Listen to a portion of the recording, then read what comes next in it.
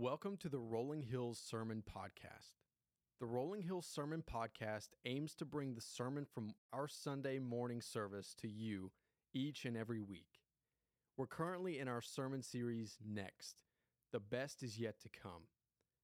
For the past 20 years of Rolling Hills, we have seen God do more than we could ever imagine. Countless lives have been impacted for eternity. Many have professed their faith through baptism. Adults and children have grown in their faith through discipleship. Campuses have been launched in communities all throughout Middle Tennessee, and the vulnerable and the least have been served throughout the world. God has shown up time and time again, and now we faithfully look ahead to what is next for His church, knowing that it's not about us and our future, but about God and His perfect plan. Our prayer is that this will be a season that we look back on and see as one where God grew and stretched His people in ways He never has before. We're believing we will see restored relationships, miracles happen right before our eyes, radical salvations, and prodigals returning home. We believe for all of this and more. In this series, we're walking through the book of Nehemiah and how God's call on His people in that day is one He still has for us in 2023. May He find us faithful as we step forward, trusting that the best truly is yet to come. So listen in as we jump into what the Lord has for us today. Good morning. I'm real glad you guys are here. If you have your Bibles with you this morning, like your analog one that you're going to flip pages, like I love the sound that they make, you can go ahead and turn to the book of Nehemiah. We're going to be in chapter 5 this morning. If you're digital, no judgment, you can just scroll and find it on your Bible app. We're also going to put the words on the screen so you can follow along this morning. We're going to be going through the entire chapter of Nehemiah number 5. And I'm so excited about this because it continues this series that we've been in.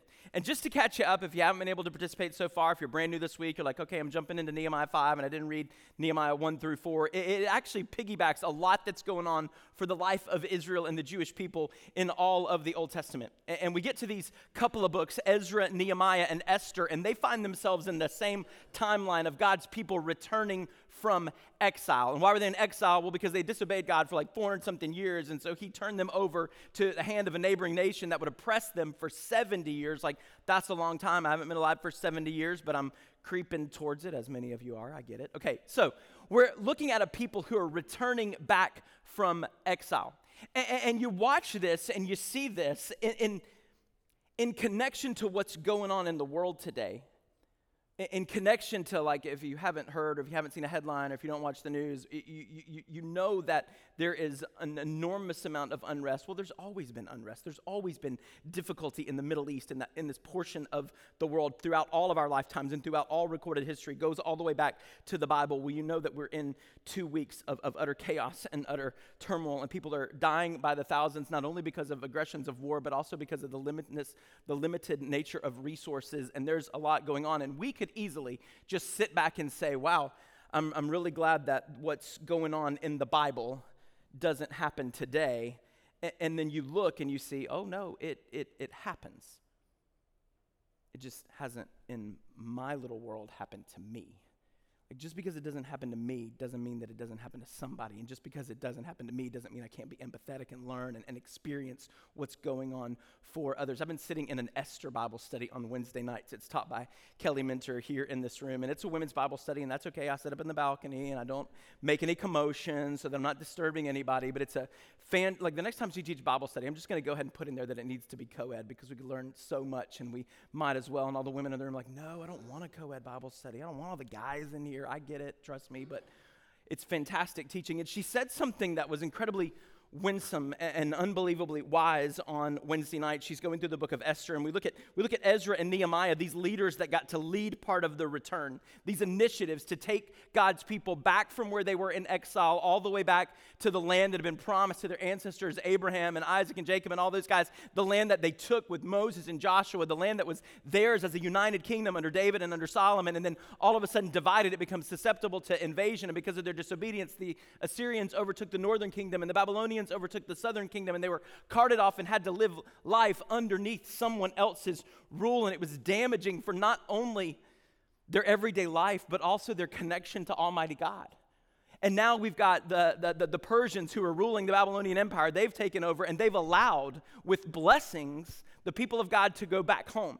And so Ezra and Nehemiah get to lead part of those efforts. Ezra, under the leadership of Zerubbabel, son of Shealtiel, and Joshua, son of Jehozadak, we see them come back into town and rebuild the temple of God so that they can reinstitute the worship of God. Nebuchadnezzar tore it all down, and they get to rebuild it back up, but it has no wall, and that's where Nehemiah enters in. He's cupbearer to the king of Persia, and he goes, and he's looking sad in front of the king. He's like, well, you've never looked sad in front of me before, so like, what's wrong? And Nehemiah boldly says, the city of my ancestors and the city of my holy God lies in ruins, and there's a temple, but they are susceptible to another invasion, and it's just going to happen all over again because there's no wall around it. Let me go back and build the wall. And he does. So Ezra and Nehemiah, they go back and they see the temple constructed, they see the wall constructed, and they're celebrating all these things. We'll get to that point, but Esther never gets to go back. She's not part of the remnant that returns. She's part of the people that have to stay, and she's living in a palace as queen over Persia while her people are making their way back to worship God. And Kelly said something really incredible on Wednesday night. She's like, the author of the book of Esther, and it applies to the author of Ezra. It applies to the author of Nehemiah. It probably applies to the human author of every single one of the books that we have of Scripture, Old and New Testament alike. The author of the book of Esther, and also Nehemiah and Ezra and every other book, did not have our Western 20th, 21st century Bible study gatherings in mind when they wrote their words. They weren't going, somewhere in the distant future, there's going to be a whole bunch of people and a pastor in blue jeans and sneakers standing on a stage in front of a group of people in largely comfortable chairs. They're contoured, right? I mean, they feel good. In a room that's got central heat and air. I don't actually know if that's true. I think we do. I know we have thermostats that we can adjust, and it gets comfortable in here sometimes. Like they weren't thinking there's going to be a whole bunch of people who gather in freedom to sit around in churches that are intent on being comfortable for them, in pastors who are wearing blue jeans and sneakers, to talk about the things that happen to us. They weren't writing down their words so that you and I could one day open them up for 30 minutes a week and be like, wow, that's really, really neat. And they weren't writing these words so that we would have fodder for capital campaigns for the future and all of the endeavors that we do for the life of the church. They weren't preserving Old Testament narratives and histories and stories so that you and I were the target audience. And when you understand that, when you envelop that, and when you figure out that, it allows you to look at Scripture in a brand new way. If you want to participate in the Esther Bible study, I'm sorry, it's over. It finished up this past week. You can't come. But we'll actually start a brand new Bible study series this Wednesday night. It's just 4 weeks. It is co-ed. Ladies, please still sign up. But dudes come too, because I've been in a room just full of women for the past 7 weeks doing Esther, but with me on stage, that's weird. So I need some guys to sign. It's called How to Read the Bible Better. How do we dive into Scripture and understand the author and the narrative and the context and the history and the language that's all there so that we can understand that, yes, there is a story for us. Yes, there is an application for us. Yes, there is an understanding of how we're supposed to relate to Almighty God, understand His incredible word, and apply it to our modern blue jean sneaker lives today. We can engage Scripture in that way. We're not the original audience. That doesn't mean that we're hijacking it and appropriating it for our agenda. The principles are just as clear, and there's something really powerful for us in Nehemiah chapter 5 today.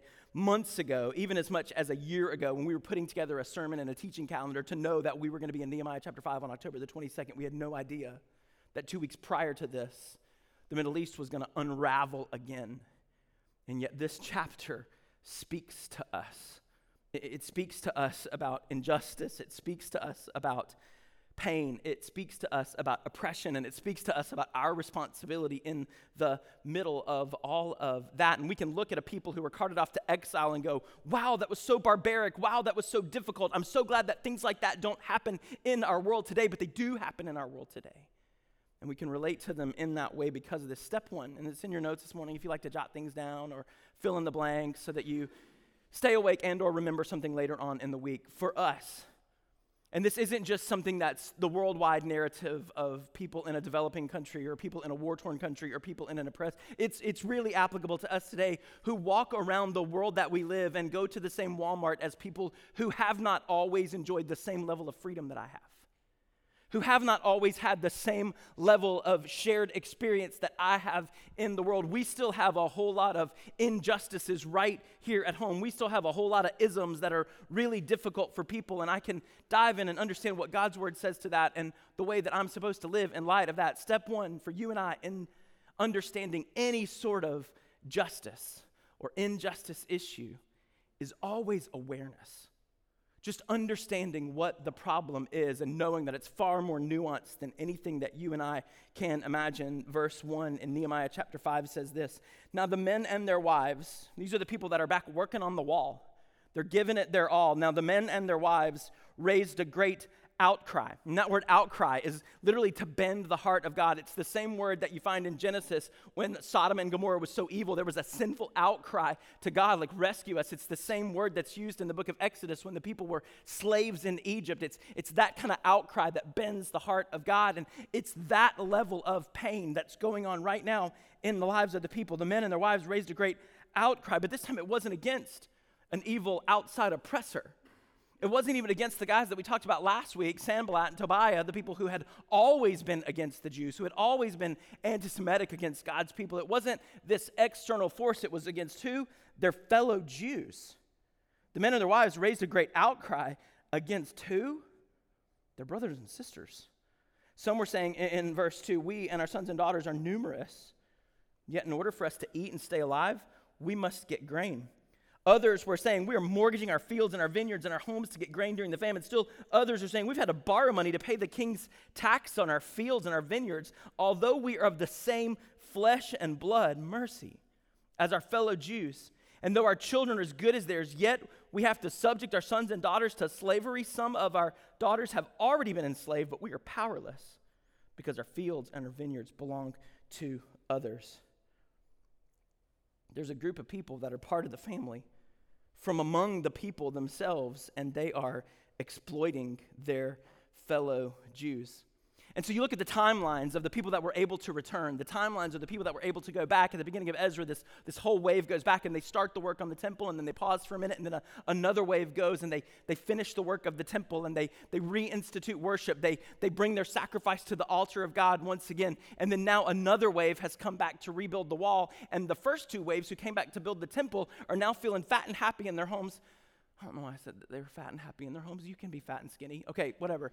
Like they're oppressing the new people who are coming back. It's the nobles, the officials, the ones who got there first are now taking advantage of the ones who came. There are people who are advantaged, they're exploiting the disadvantaged and the new folks. I learned this week, as a part of our big initiative in the life of Rolling Hills, we're a 20-year-old church plant. We're celebrating all the great things that God has done over the first 20 years, but we're also turning the corner and saying, well, what about the next 20? What about the next 50? What about the next generation? Like, what are we going to dream? What are we going to see God do in miracles? What are we going to offer to the community? I learned this week that our newest campus, it's called Haywood Hills. It's basically South Nashville over Nolensville Pike towards Antioch. I learned this week that campus, unlike our other campuses, this one is probably a close second. Within a 2-mile radius, just you could walk there. Like, I don't know that we would. We'd probably get in a car or ride a bus or something. But like within a 2-mile radius of that campus, there are 9 check-cashing predatory lending stations, taking advantage of people who are in need, imposing exorbitant interest rates on folks who are just trying to make it. And if we don't know that, then we don't know that this great amount of injustice is being committed in our world and that people are walking in difficulty that we never get to understand. Justice starts with an awareness of what a problem actually is. And then it means even recognizing our own role in it. I'm glad that we didn't skip chapter 5. We could have glossed right on over that and gone to the next chapter that would really help further our fundraising cause to make sure that we've got initiatives that are going to happen next in the life of Rolling Hills. It would have been easier to skip a passage that talks about the oppression that's coming from your own people and the ways that they are taking advantage of others, but we're not. We're diving in. And this is something that we all have to reckon with. Understanding injustice and being aware of what's going on in the world means that we take time to acknowledge the depth of the difficulty. It's incredibly complex. It's unbelievably nuanced. We've got people that are saying out loud, crying out to God, in order for us to eat and stay alive, we got to get grain.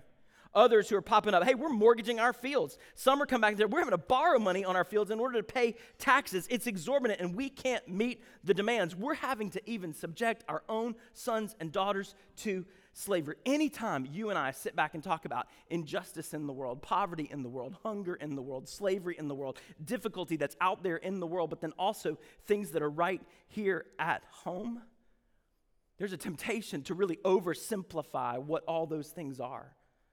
But there's a lot of complex issues. There's a lot of really challenging things. And it's okay when you and I are met with that kind of injustice, that kind of difficulty, that kind of pain. It's okay when we turn on the news and we see the depth of degree of difficulty that's going on in the Middle East. It's okay for that kind of injustice in the world to make us angry. Like, it's okay to be mad. It's okay to be frustrated. That word anger, it's right here in the book of Nehemiah chapter 5. Like, it's right for injustice to make us angry, and it should prompt action. In verse 6, Nehemiah is like, when I heard their outcry and these charges, I was very angry. And it's the same word for anger that we used to describe God in the book of Exodus when he was angry over the oppression of his people and he was angry over the refusal of Moses to go and do something about it. Like, it's a righteous kind of anger. Nehemiah feels inside of him something's really wrong. And it's not just wrong because we're not building the wall. It's wrong because when we took people back to build the wall and all they want to do is follow God's plan for their life, we're actually taking advantage of them in the process. Something's really wrong for this. And I wish I had inserted another point in this moment because, yeah, it is right for injustice in the world, in our communities, in our home. Like, it's right for it to make us angry, but it should never make us arrogant.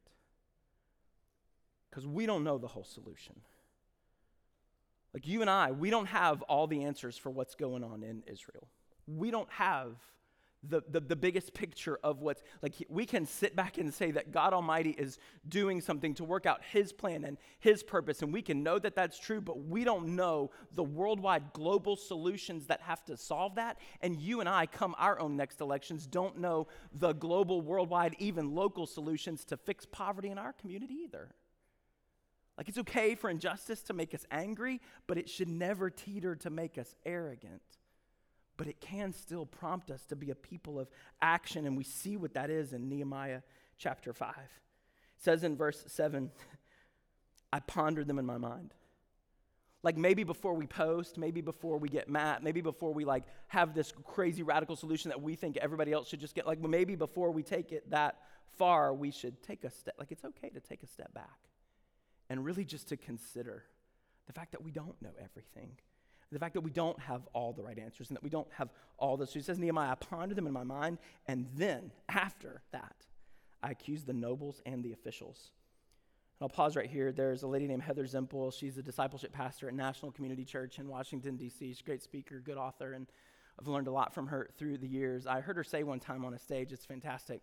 She was like, a lot of us read our Bibles like we read our yearbooks. You remember yearbooks, like annuals that you will get at the end of the year?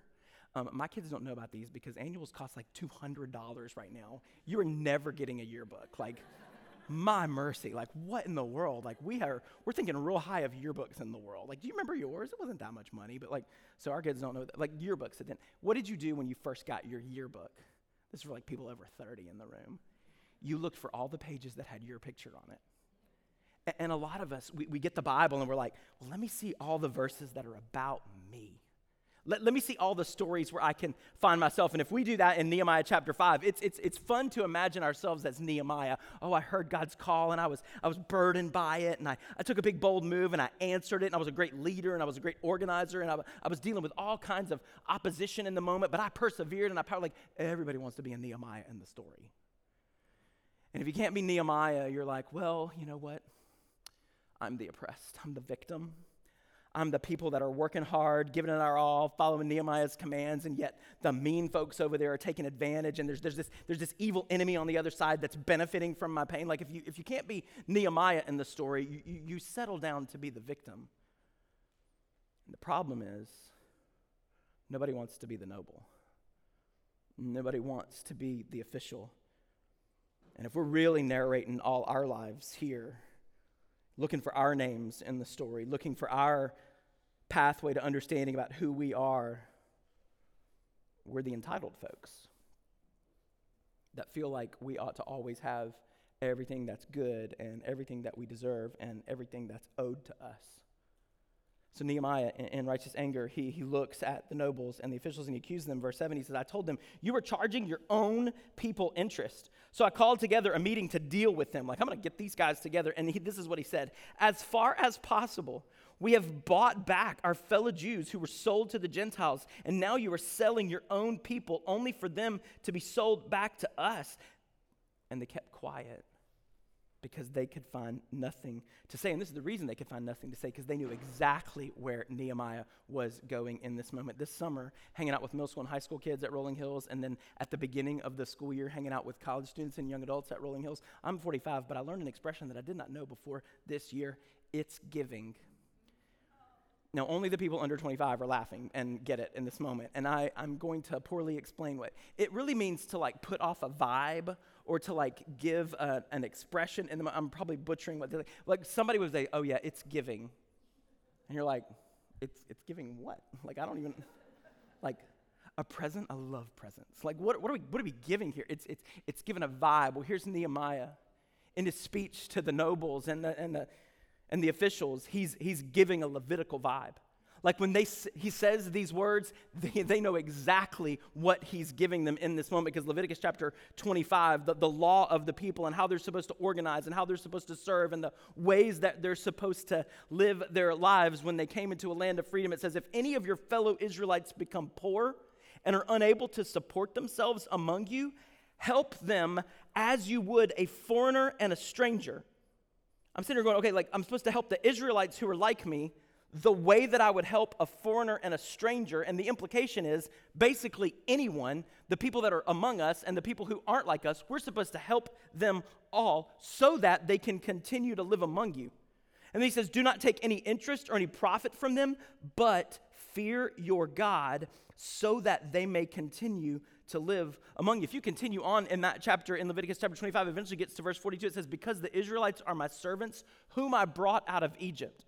Because all you people are the ones that I rescued, that I gave a land, that I gave a name, that I gave a promise, that I gave my law. They must not be sold as slaves. And then it says in verse 43, do not rule over them ruthlessly. But again, that sentence, but fear your God. Essentially, a lack of care for the poor, for the orphan, for the widow, for the abandoned, for the unemployed, for the homeless, for the refugee, for the war-torn. Like a lack of care is a lack of connection to Almighty God. Like if we're not angry about their plight, if we're not burdened by it to the point of wanting to do something to enact a rescue toward, like if we're not angered and employed and valued to do something in those moments, a lack of care and concern for people who are oppressed, people who are marginalized, people who struggle, it indicates a lack of connection to God. Nehemiah said, and it's in verse 9, so I continued, what you are doing, remember he's talking to the nobles and the officials, is not right. Shouldn't you, and then he says that phrase, walk in the fear of our God? Y'all, he's quoting Leviticus. We ought to hear, we're not supposed to take advantage of others. We're supposed to make it possible for them to live among us. We're supposed to be the people that ensure that they don't go into slavery, much less that they did. Like, shouldn't you walk in the fear of God to avoid the reproach of our Gentile enemies? It's giving a Leviticus vibe. It's telling the rescued people of God to act like a people who have been rescued by God. It's telling a people who have returned to their land to act like a people who have been blessed to return to the land. Proverbs chapter 9 says, the fear of the Lord. We read that 3 times in the book of Leviticus, and Nehemiah just quoted it. The fear of the Lord is the beginning of wisdom, and knowledge of the Holy One it equals understanding. For you and I to understand what real wisdom is, it will involve submission. We'll see that in the passage, and sacrifice. Pick up in verse 12. Here's their response. All right, Nehemiah, we will give it back. And we will not demand anything more from them. We will do as you say. Whew. Raise your hand if you're a dad and you long to hear your children say that. Okay, side note. We'll do as you say. So then Nehemiah summoned the priests, and he made the nobles and the officials take an oath on what they had promised. I also shook out the folds of my robe and said, in this way may God shake out of their house and possessions anyone who does not keep his promise. So may such a person be shaken out and emptied. At this, the whole assembly said, amen. It's like me on a Wednesday night sitting in the balcony when all the women are downstairs hearing Kelly Minter teach. I'm like, amen. I agree. And then they praised the Lord, and the people did as they had promised. You see, it's not enough for us to tell God, oh yeah, your word is good, I intend to follow that. Like we have to tell God that his word is good and we intend to follow it, and then actually follow through with what his word says. It says, moreover, Nehemiah starts getting personal here. From the 20th year of King Artaxerxes, when I was appointed to be their governor, he moved from being cupbearer to the king to governor in the land of Judah until his 32nd year, 12 whole years later, neither I nor my brothers ate the food allotted to the governor. The earlier governors, those preceding me, they placed a heavy burden on the people, and they took 40 shekels of silver for them in addition to their food and wine. Their assistants also lorded it over the people, but out of reverence for God, out of fear for the Lord, out of a concern for God's people, I did not act like that. And what we have in this passage of Scripture is a picture that we're going to get really familiar with anytime we go to the New Testament passages of Scripture, because the Jewish people came under oppression one more time. Let's just be honest. They've come under oppression about 100 more times since this moment. But the Roman Empire comes in and they start exacting all these insane taxes on people, and they allowed Jews, own brothers and sisters, to become tax collectors in their communities who did what? They took advantage of their brothers and sisters for their own personal gain. And Nehemiah's like, I didn't do like the early governors. Out of the early people who returned, the ones who were building up their own homes and building up their own businesses and participated in the enacting of the temple, who brought the fattened calf to the altar and who helped worship, they went back to their homes and they became governors in the community. They became nobles and officials. And when we came back to build the wall, they took advantage of us. I didn't do that. He's given his own personal story. He says, instead, I devoted myself to the work on this wall. What are you devoted to? Like, what's most important to you? What matters the most? It says, all my men were assembled there for work. Verse 16, we did not acquire any land. Furthermore, 150 Jews and officials ate at my table, as well as those who came to us from the surrounding nations. Here's a guy that used his extra for others. It says in verse 18, each day 1 ox, 6 choice sheep, and some poultry were prepared for me, and every 10 days an abundant supply of wine and all kinds. In spite of all this, I never demanded the food allotted to the governor, because the demands on the people were heavy. The Nehemiah story tells us that just because you're entitled to something, just because you work for something, just because you earn something, just because you have something, doesn't mean that you're supposed to exhaust that something.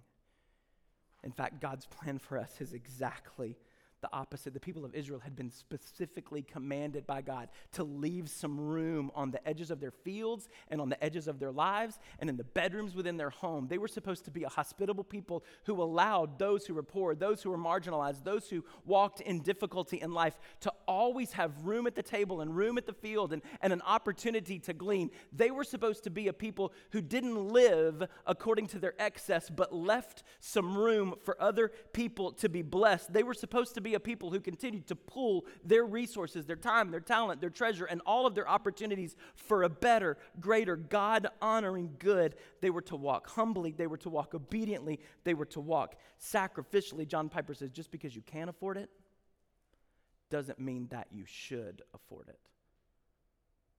There ought to be a limit, and the limit ought to be what we can do about others. This passage of Scripture doesn't talk explicitly about money and resources, but a lot of Scripture does. This one talks about the heart behind it. If you want to ask the question, like, why does Scripture talk so much about money? Why does Scripture talk so much about finance? Because it's the chief competitor for our hearts.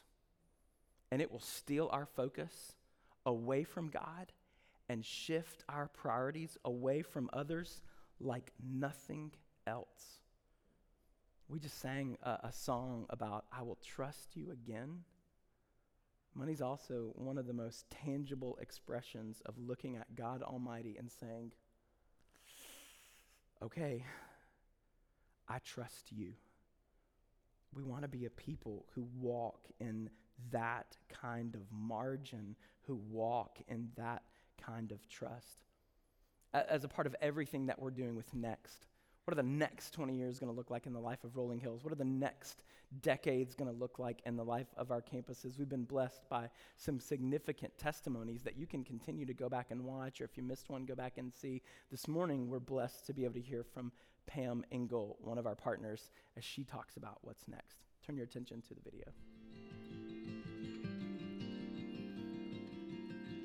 If you had asked me when I first got to Rolling Hills in 2014, what do I think it would look like in 2023, I would not have been able to imagine what it would look like now. It's the immeasurably more concept. And same thing now. I can't even imagine what God's going to do in the next 10 years, 20 years at Rolling Hills. I just know that I've heard clearly that it's part of my job is to be able to set the platform, set the stage so that there is a space for God to do that. Hello, my name is Pam Engel. My faith journey is an interesting story. I describe myself as a tumbling tumbleweed, so I grew up in a retired military family, and what I mean by that is I think Dad forgot he was retired. In serving at the church, part of that is giving my time and my talents, but also it's important, I think, to give finances. That's clearly stated in the Bible for us to serve in that way and give in that way. Giving back to the church has never been a question for me. You just open the Bible and it says it right in there. When you are so clearly directed to do something, it's not for me to decide whether the answer is yes or no. It's for me to decide to actually follow what God is asking me to do. You can't outgive God. I challenge us to even try, because He will always find a way to take care of His children. God is present at Rolling Hills. You can see it in the people's faces. You can hear it in their voices. You can see it in the kids that are growing up, hearing and learning about God. And heaven forbid that somebody not come to church because they showed up at Rolling Hills and there wasn't a seat for them. That's why it was important for me to ensure that all the believers in Middle Tennessee who are looking for a church home that find their way into Rolling Hills would find a comfortable place where they would be able to meet God. Christian organizations such as Rolling Hills, Christian bodies of believers like Rolling Hills, had such a significant impact on my own faith journey when I was younger. Through that body of believers, I became a Christian myself. I think that's a primary mission of Rolling Hills, is to be that body of believers that can come around a 12, 13-year-old young person who sees something different in those people around her and sees friends and family in people who were just the day before strangers. So I am all in supporting Rolling Hills and being that kind of place so that other people like myself can come to find Jesus.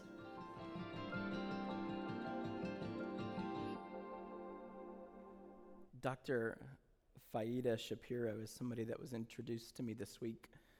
She's an award-winning author and journalist and PhD level expert on all things Jewish and Catholic and Orthodox Christianity related. She lives with her family in Israel, and she's ultimately, at the end of all that long list of resume, a mom who's trying to help her teenage kids make sense of what's going on in their front yard. And so she was asked in an interview, how do you raise children in the middle of a religious war, in the middle of unbelievable racism and apartheid-style laws, and how do you raise kids who will know how to be faithful to God in pursuant of peace and the greater human flourishing amidst everything that's facing your people? And as a listener interview, she says this: I tell my kids, there will be an after all this. And you are part of the after. You're part of the after. this will somehow settle, and then something else bad will happen, and then that'll settle, and something else bad will happen, and then that'll settle, until we see Almighty God realized fully in the world through his Son, Jesus Christ. There will continue to be this level of challenge. If it's not here, it's somewhere. There will always be an after, and you are, until the return of the Lord comes, you're part of the after. That's what I was thinking about this week as I looked at everything that we're doing next in the life of all of our campuses at Rolling Hills. It's like there's an after. And we get to be part of the after. And some of you are like, well, I won't be part of the next 20 years at Rolling Hills because I won't be around for the next 20 years of Rolling Hills. And I think, whoa, that went morbid real fast. Maybe that's true for all of us. The book of Job says that the number of our months are decreed, and that there is a limit that none of us can live and extend beyond. Some of you may just move. Like, you may go to college somewhere, you may get a great job somewhere. Like, I don't know why anybody would leave because it's a great place to live, but somewhere God may take you to a faraway place where you've got to live in, like, I don't know, Texas or something, and you can't be a part of what God's doing here, so you're going to miss out on the next 20 years. I get it, but there will be a people who come after. Our church, the way that we established as a Nashville campus a little over 5 years ago now, was that we merged with the church that was here. And the building that we're sitting in today was put on this property by a people who made sacrifice. They lived according to their means, and they used the margin to come together and to put a church house on this property. And if you'd asked any of those people, like, those people didn't put this building here in 1930 so that a pastor wearing blue jeans and sneakers could stand on stage and preach at it in 2023. In fact, they might have rolled over because that would have been a lot. They didn't build this building with drums in mind. The people didn't write these stories with you and I in view, and yet we're the people that came after, and we are blessed by their sacrifice. And we want to take a pause in the middle of this to say the people who came before us made a sacrifice, and here we are enjoying the incredible blessings of it. The people at Rolling Hills for 20 years made incredible sacrifices along the way, and here we are enjoying the blessings of it. There's going to be a people who come after us, and we want to be people who sacrificed in order for them to be able to not just enjoy it, but to experience God in the middle of it. At its very core, whether it's the thing that we're trying to do down in Columbia, or the community center that we're making at our South Nashville Haywood Hills campus, or the expansions that we're doing here in order to reach the community around, regardless of what it is we're doing, next is all about people who do not know. It's a focus on the ones who will come after.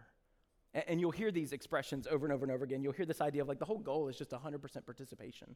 That we would be a people who say, okay, we'll do it. Like, we'll jump in, we'll be sacrificial, we'll find some room on the margins to participate in whatever this is. And then you'll hear this expression, not equal gifts, because not everybody can do the same thing, but equal sacrifice, to commit to some sort of level of obedient generosity that's pictured for us here in somebody who had all of this entitlement but didn't live according to the edges of it so that he could be obedient to God. And what we do in Next is not going to be in response to some really neat campaign with some really list of great ideas about what's going to happen in our campuses, and it also can't be out of some guilty response of what's going on in Israel or what's going on in Ukraine or what's happening in North Korea and the people who are really, it's not going to be in response to the way that we feel and the outcry that burns up inside of us about a refugee or somebody that's oppressed all over the world, or right even here in our own communities. It's not just about recognition of racism or sexism, because I'll tell you this, 50 years ago in the life of any church in Nashville, they didn't imagine that we would all be worshiping together.